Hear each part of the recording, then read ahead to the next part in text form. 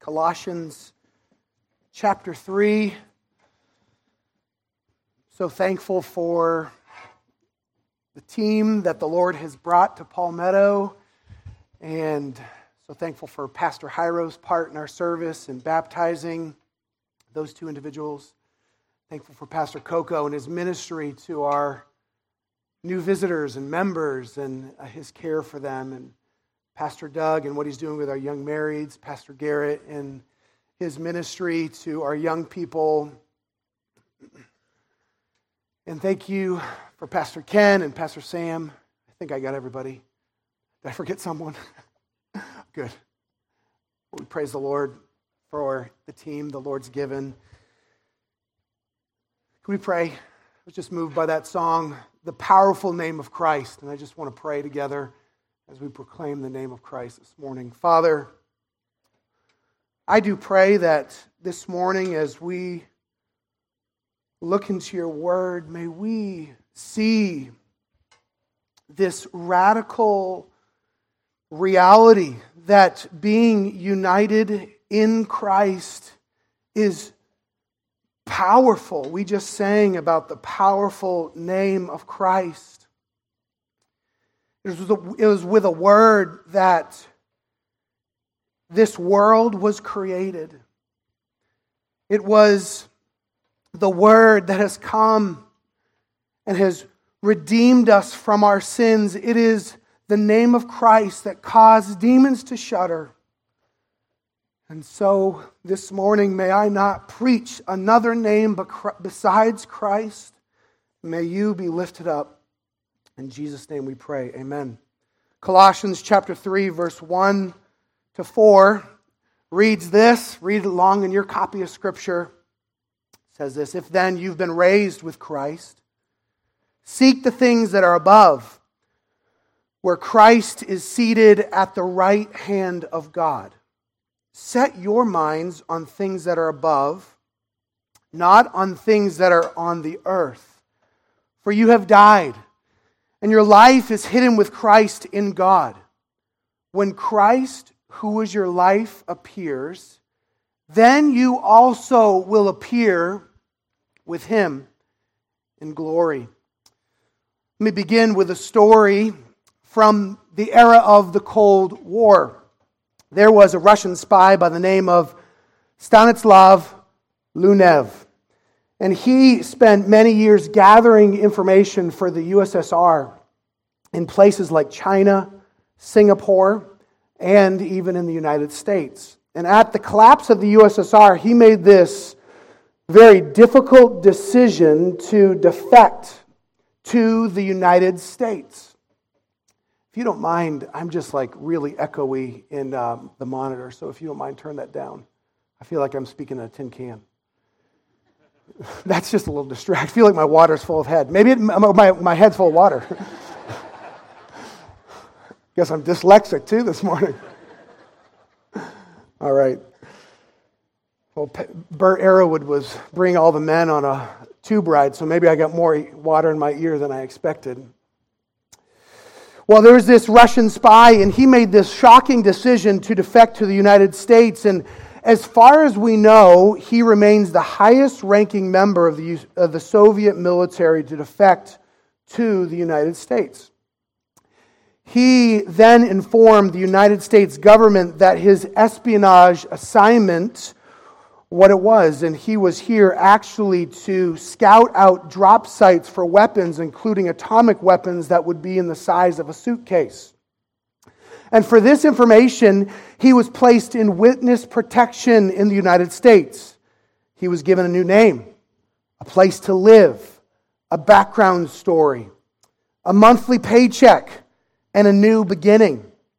And for all I know, Stanislav Lunev is still in witness protection today, living out the reality of his new identity in the United States. Before his new identity, he lived in opposition to the United States. He actually wanted to destroy the United States and do great harm to her citizens. He is living in light of the realities of his new identity. it's hard not to see how this story can trace over gospel themes. As Christians, we've been given a new identity, and that identity is rooted solely in Christ. And we've come to Colossians 3 this morning, and let me give you a little bit of background of the story. Paul wrote the book of Colossians from prison, and even in the state of being bound in chains, he was exhorting the Colossae believers to find their sufficiency and supremacy in Christ for their lives. The church was experiencing pressure from a heresy that was either about to come to Colossae or had already come to the city of Colossae, and he was informing them not to fall to the pressure of this heresy. And that heresy was promising deeper spiritual realities through secret knowledge in Christ, by doing various rituals and following various guidelines. It was by these guidelines that they would keep that would elevate their Christian experience. As I was studying this, I couldn't help but think of a televangelist who would get on the TV and proclaim, just send in a little more money to have a deeper experience, to have this taken care of in your life. It's this experience, this deeper spiritual reality outside of Christ. They also face this unimaginable pressure of living in the pagan Roman Empire. And that put pressure on their spiritual life as they were trying to be conformed to live in a non-Christian reality. But the Colossae believers don't need to trust in religious ceremonies or religious observances to make them holy. They don't need to follow the guidelines of festivals and feasts to have a deeper experience of religion.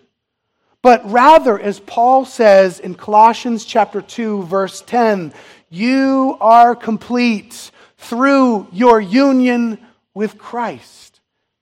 Paul builds an argument all the way from chapter 1, saying that Christ is supreme and over all things. And then in chapter 2, Paul confronts that heresy that the Colossae believers were being sought to be conformed into, and really saying that anything that is added to Christ is actually nothing. So Christ plus something else equals nothing. And he topples these arguments for this deeper Christian experience by adding something to Christ for the purpose of creating a better religious experience, a more fuller relationship, a deeper understanding. And when they do that, they actually demean, or if they were to add these things to their life, they would actually demean and remove Christ from his supreme and preeminent position in their lives. These regulations, the Colossae believers, actually didn't address the deepest reality of the human heart. And Paul even admits this in Colossians chapter 2, verse 23. He says, these rules and regulations have indeed an appearance of wisdom in promoting self-made religion and asceticism and severity to the body, but they are of no value in stopping the indulgence of the flesh. They are of no value of stopping the indulgence of the flesh. And so a question that we must ask is, so what was going to stop the indulgence of the flesh? What can actually conquer sin? What can destroy the authoritative power of sin in the lives of the believers in Colossae? What is the secret sauce, you could say, for the Christian life so they can go deeper and have a fuller Christian walk? Well, the objective reality is found in being in Christ. If you are a believer today, the access to the fuller experience is not something you need to gain. but it is something that you have already gained in Christ. You are in Christ. You have been given a new identity that is solely rooted in Christ. This week and next week, we will examine Colossians chapter 3, 1 to 17. This morning, just 1 to 4. And I think what Paul is telling the Colossae believers will be very impactful for us. The transformed life doesn't start with guidelines. The transformed life doesn't start with rules and regulations. It actually begins with the unshakable reality that you are in Christ. You have been united with Christ. And out of that union flows the response to that union, which is a life that is transformed. This morning, I want to give you 3 realities of our union with Christ. And number 1 is this: we have a new identity. We have a new identity. We see this in these first 4 verses. We see it 3 times. In verse 1, if then you've been raised with Christ. Look at verse 3. For you have died, and your life is hidden with Christ in God. Verse 4, then you also will appear with Him in glory. To express how fundamental this reality is, you could say a Christian is someone who is in Christ. It is the very essence of the gospel. You may say, well, how full is this theme in the New Testament? It's pervasive. In Paul's writings, this phrase, in Christ or in the Lord, comes up over 160 times. It's a rich theme. But not only is this just a Pauline theme, it's actually through the whole New Testament. In John's Gospel, we see this idea described as Christ is the vine and we are the branches. In Peter's letter, we see this as our union with Christ being Christ is the cornerstone and believers are building blocks of the same building. You see, Paul writes to Corinthian believers and he describes this union as Christ is the head and we are the body.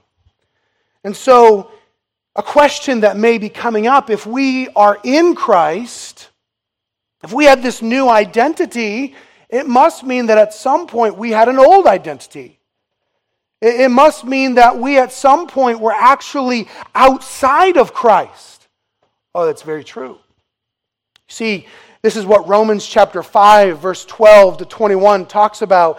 And it actually describes how we were actually in Adam by nature.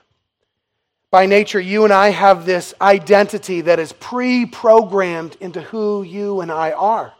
At the beginning of the story of the Bible, we learn that God placed Adam and Eve in the garden. In that garden, they were given instructions to not eat of the fruit of the tree of the knowledge of good and evil. Yet one day, Eve ate the fruit. Adam quickly followed. And they partook of this forbidden fruit and they disobeyed God's law. They sinned, and this sin brought death. It brought separation from God. And they were very quickly ushered out of the garden. And they could not return into God's presence. And every man and woman that's been born since has been born into Adam's family. We are by default at war with God. That's Ephesians chapter 2, 1 to 4. The common reality of this family is that all have sinned and come short of the glory of God. Our identity by default is that we are in Adam. Maybe when you get a new computer, a new phone, that phone comes with a pre-programmed setting. It's the default settings. And very quickly, we're trying to sync it with our old phone or sync it with our old computer to try to change the default settings to something that is actually something that we're used to.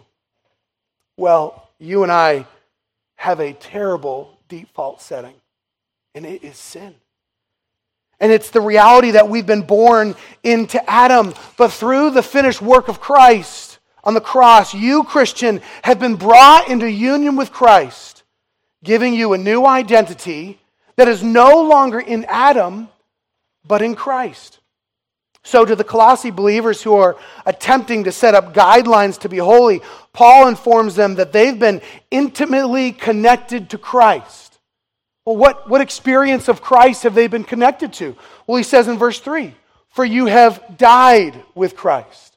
Verse 1, since you've been raised with Christ. This morning we saw the visible preaching of baptism, the visible sign of our death, burial, and resurrection, walking in newness of life. And we very much desire this transformed new life, but what is the reality of our death? What actually did we die in? Well, we died to sin. We died to sin. We died. Being in Christ means that we have died to the objective, authoritative power of sin so that you are no longer under its dominion and control. Just about a month ago, we celebrated the anniversary of the independence of the United States, and that is called July 4th. Can I just say, you all down in the South do July 4th correctly. It is wild down here. The amount of fireworks that are sold is unbelievable.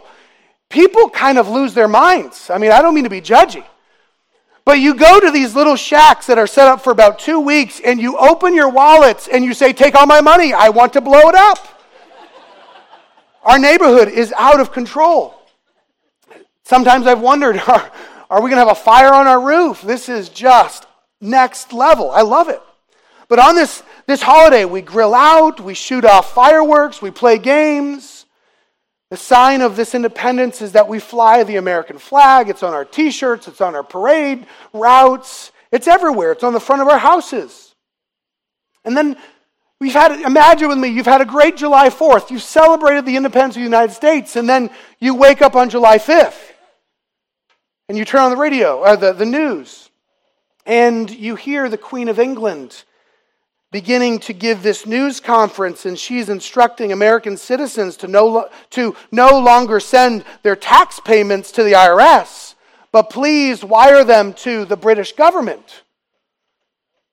And you imagine you get up and you go to your computer and you wire that transfer to the British government, and you say, that's wonderful. Well, why is that so ridiculous? It's because the British government has no authority over you as an American citizen. There was a new identity that was established for those who lived in the colonies that now extend to people who are born within her borders today. I mean, the last time they tried to tax Americans, we decided to have a wonderful tea party. And if you are an American citizen, the Queen has no authority over you. What's the point? Christian, you are in Christ. Sin has no authoritative power and claim to you. So live like your identity. Quite continually writing the tax payment to sin is ridiculous. Live in light of who you are. You are no longer in Adam. You are in Christ. And you have the full benefits of being united with Him. But maybe you're here today and you say, okay, Ben, I understand the objective reality of that. I understand that Christ conquered sin. But Ben, I feel like I'm still under the authority of sin. I still feel like sin has its way with me. I mean, where's my hope? Well, we actually begin by answering that question by looking at where Paul leads us. He just talked about we have this new identity, but second of all, this new identity directs our affections. This new identity directs our affections.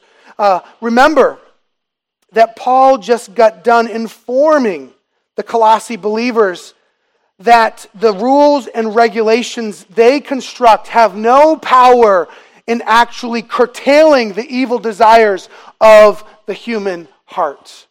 Those regulations, those guidelines of, as he says in verse 21, don't handle, don't taste, don't touch, have no ability to alter the affections of your heart.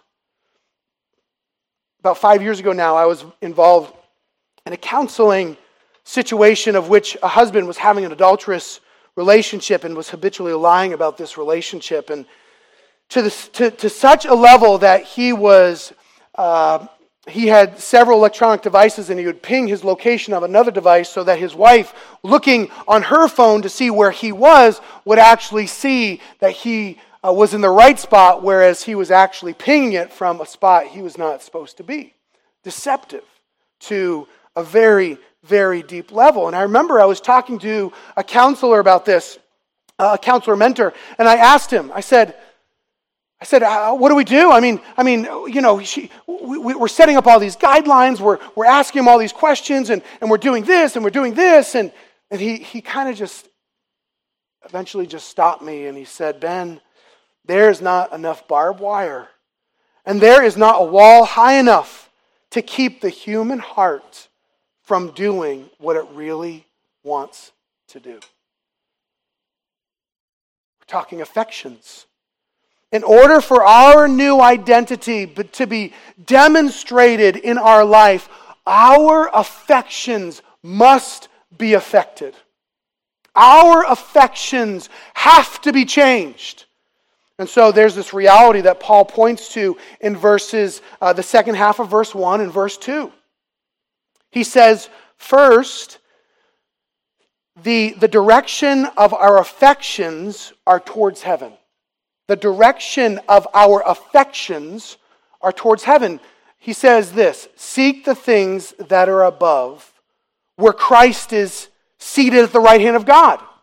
Set your minds on things that are above, not on things that are on earth.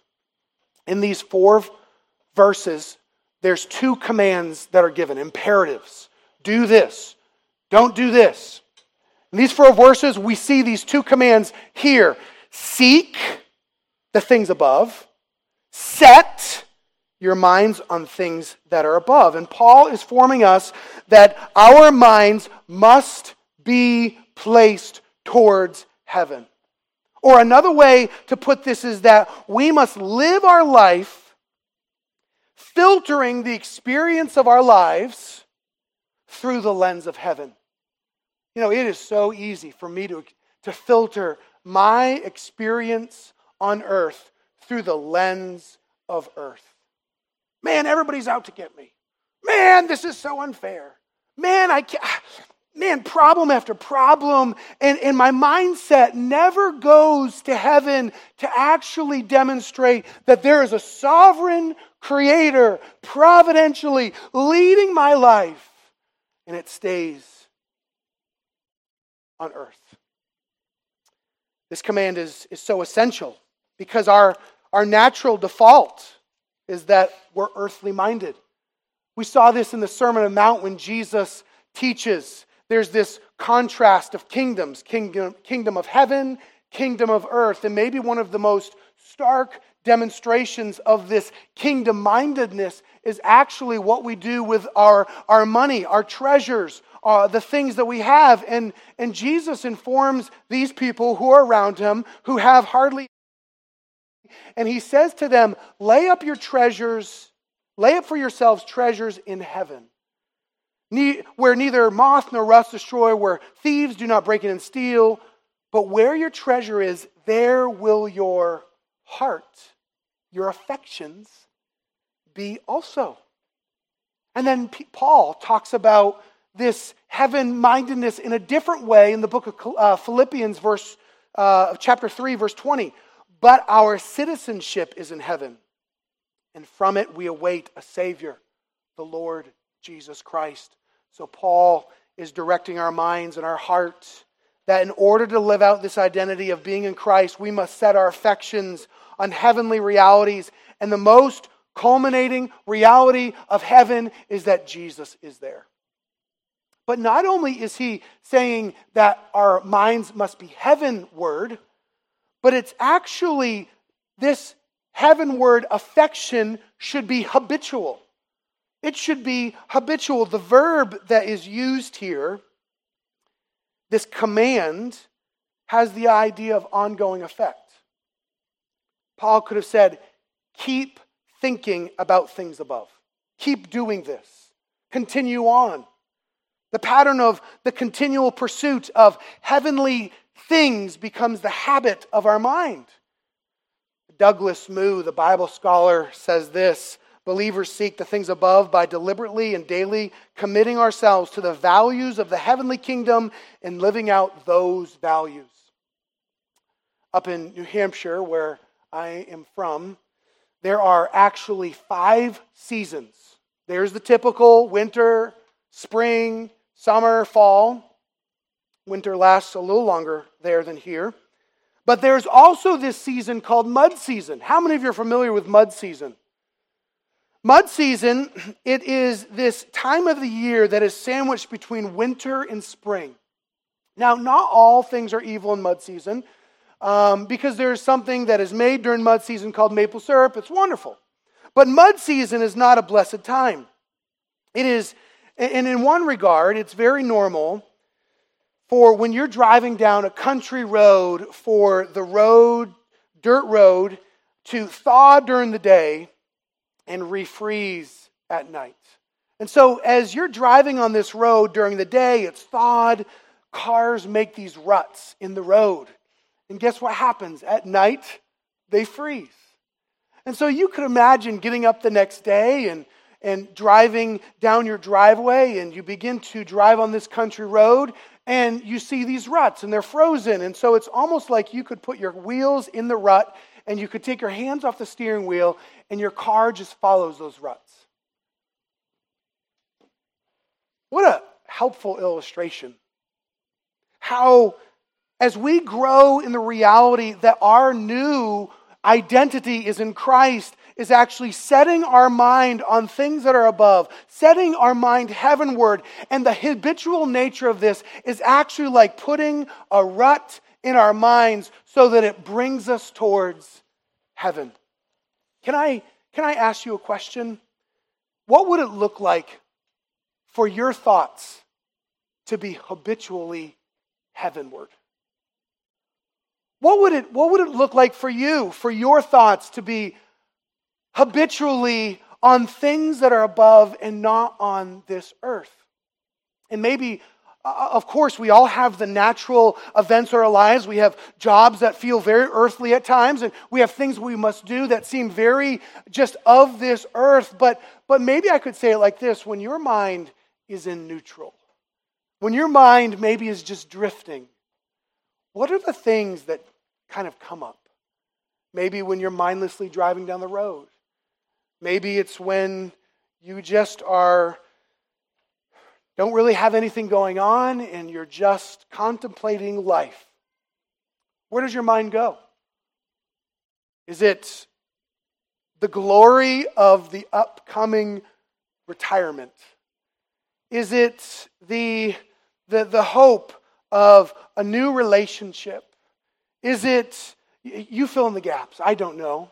And not saying those things are wrong by any means. But so often they can become the default setting of how we think and we go in our minds very quickly. But what would it look like heaven-mindedness?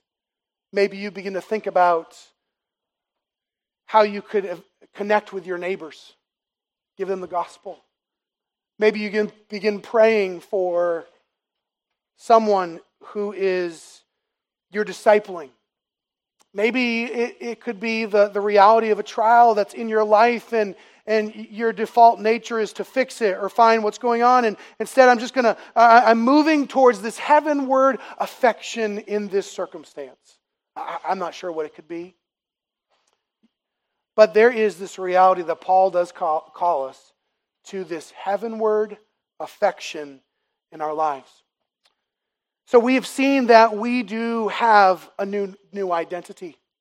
And due to this new identity, our affections, what we love, has been touched. It actually moves us from our focus on earth to focus on heaven, and we begin to filter the events of life through the grid of heaven. And so what is this last reality that is important for us to see? Well, our new identity comes with immense benefits. Immense benefits. Now, what are the benefits that are afforded to me in this new identity? Well, first of all, my identity in Christ removes the guilt from my past sin. You have died, verse 3. A few moments ago, we spoke about how sin's power is no longer objectively authoritative in your life. And because sin has no authoritative power, the guilt from sin has no authoritative right to call you back under the judgment of that sin. It's like perpetually living out a sentence of which what was paid for in the judicial system. I love what Sinclair Ferguson said regarding this. He said, "The determining factor of my existence is no longer my past, but it is Christ's past." Being in Christ now means that we interpret the past, the present, the future story of our lives through the cross of Christ. I love the old gospel hymn, "My faith has found a resting place. From guilt my soul is freed. I trust the ever-living one. His wounds for me shall plead." I need no other argument. I need no other plea. It is enough that Jesus died and that He died for me. Jesus is enough. My identity in Christ removes the guilt from my past, but my identity in Christ allows my salvation to be secure. Through my identity in Christ, my salvation is secure. Where do we see this? The second half of verse 3. And your life is hidden with Christ in God. To be hidden has the meaning of being in safety, being secure. Usually we hide things. Usually when we hide things, we put something of great value in a safe. We place, it in some place that won't be found. And it's because if it were to be found, there would be some sort of reality that would make it the question of its safety, wonder if it actually be taken or stolen. For an illustration, it's like a boyfriend who gets an engagement ring for his soon-to-be fiancée, and he hides that ring, that valuable item, so that it will not be stolen or lost, but also so that the upcoming engagement announcement will not be spoiled. In a very real sense, the passage is saying that we are safe and secure in Christ. Remember John chapter 10, verse 29? Where it talks about how Jesus said, "My Father who has given them to me is greater than all, and no one is able to snatch them out of my Father's hand." Yes, this is the verse, the beautiful doctrinal truth that we hold on to regarding our eternal assurance of salvation, that we are eternally secure in Christ. But it also speaks to the reality that since you, as a valuable, precious child of God, are in the hand of God, there is no evil that will befall you that falls outside of the Heavenly Father that doesn't know what's happening within His own hand. Usually, if something happens to our hand, we're very quick to notice. So is true with our Heavenly Father. And as you are clasped in His hand, there is nothing outside of His world that rocks His world like it does you or I. And number 3, the third reality is this: my identity in Christ affords me a future reunion. Where do we see this in verse 4? When Christ, who is your life, appears, then you will appear with Him in glory. The next time Christ is seen, you will be with him. The next time Christ is seen, you will be with him. It's imagine with me seeing a bride come down the aisle at a wedding. And when the bride walks down the aisle, you know they are going to get married. The reality is certain. It's going to happen. Yes, there's been promises. Yes, there's been a ring that's been exchanged. There's been planning. But the groom has been having these plaguing thoughts, wondering, when is she going to wise up and figure out that I'm just a loser? And when she actually comes down the aisle, there is this reality. This is going to happen. Next time you see Jesus, you will be with him. And one day your faith will be made whole. You will see the person of your affections and the one who gives you your identity face to face. You will be with Christ. So let me ask you in closing, what do we do with this? First thought is this. Are you in Christ? Are you in Christ, or are you still in Adam? Is it the reality that the sin that we were all born into still defines you?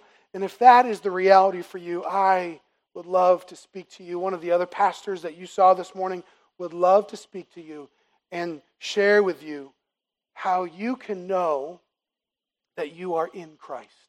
You have this intimate relationship with our Lord. But number two, a question. Are you living like you are in Christ? Are you living in the objective reality that actually the authoritative power of sin has been destroyed? Has your affections been cast towards heaven? Are you living with those affections? Next week, we'll begin to look at the put on realities of this new life in Christ. But let me ask you this question. It would be so terrible to begin with the put off and put on realities of the Christian life. Why would that be so terrible? Because it is not what we do to bring us into union with Christ. It is what He has done for us, that we can herald and our affections can be set to Him. And out of that union with Christ flows this new lifestyle that is transformative. And so sins that has defined us in the past is no longer. And there's actually this new Christ-likeness that is not just the absence of sin, but is something even grander. It is Christ-likeness in a new way. So next week we will begin looking at, after we've set this foundation of our union with Christ, we now begin to look next week at the reality of a lifestyle changed by this identity in Christ. Let's pray this morning. Father, thank you for these realities. We thank you for Christ. We thank you for Jesus dying on the cross for our sins so that we may be brought into union with Him. Father, we thank you for the reality this morning that there's nothing that can separate us from the love of God. There's nothing that can pluck us out of your sovereign hand.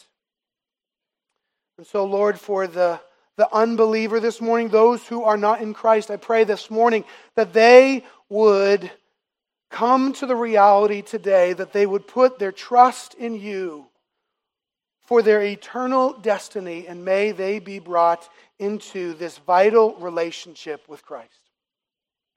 But Lord, I also pray for those who are believers, who are united with Christ, who have this identification. May this reminder serve this week as a blessed truth for them to enjoy and think on. And may you keep the discouragement of the evil one away, and may we live in this beautiful reality of being united with our Savior, Jesus Christ. In the Son's name we pray. Amen.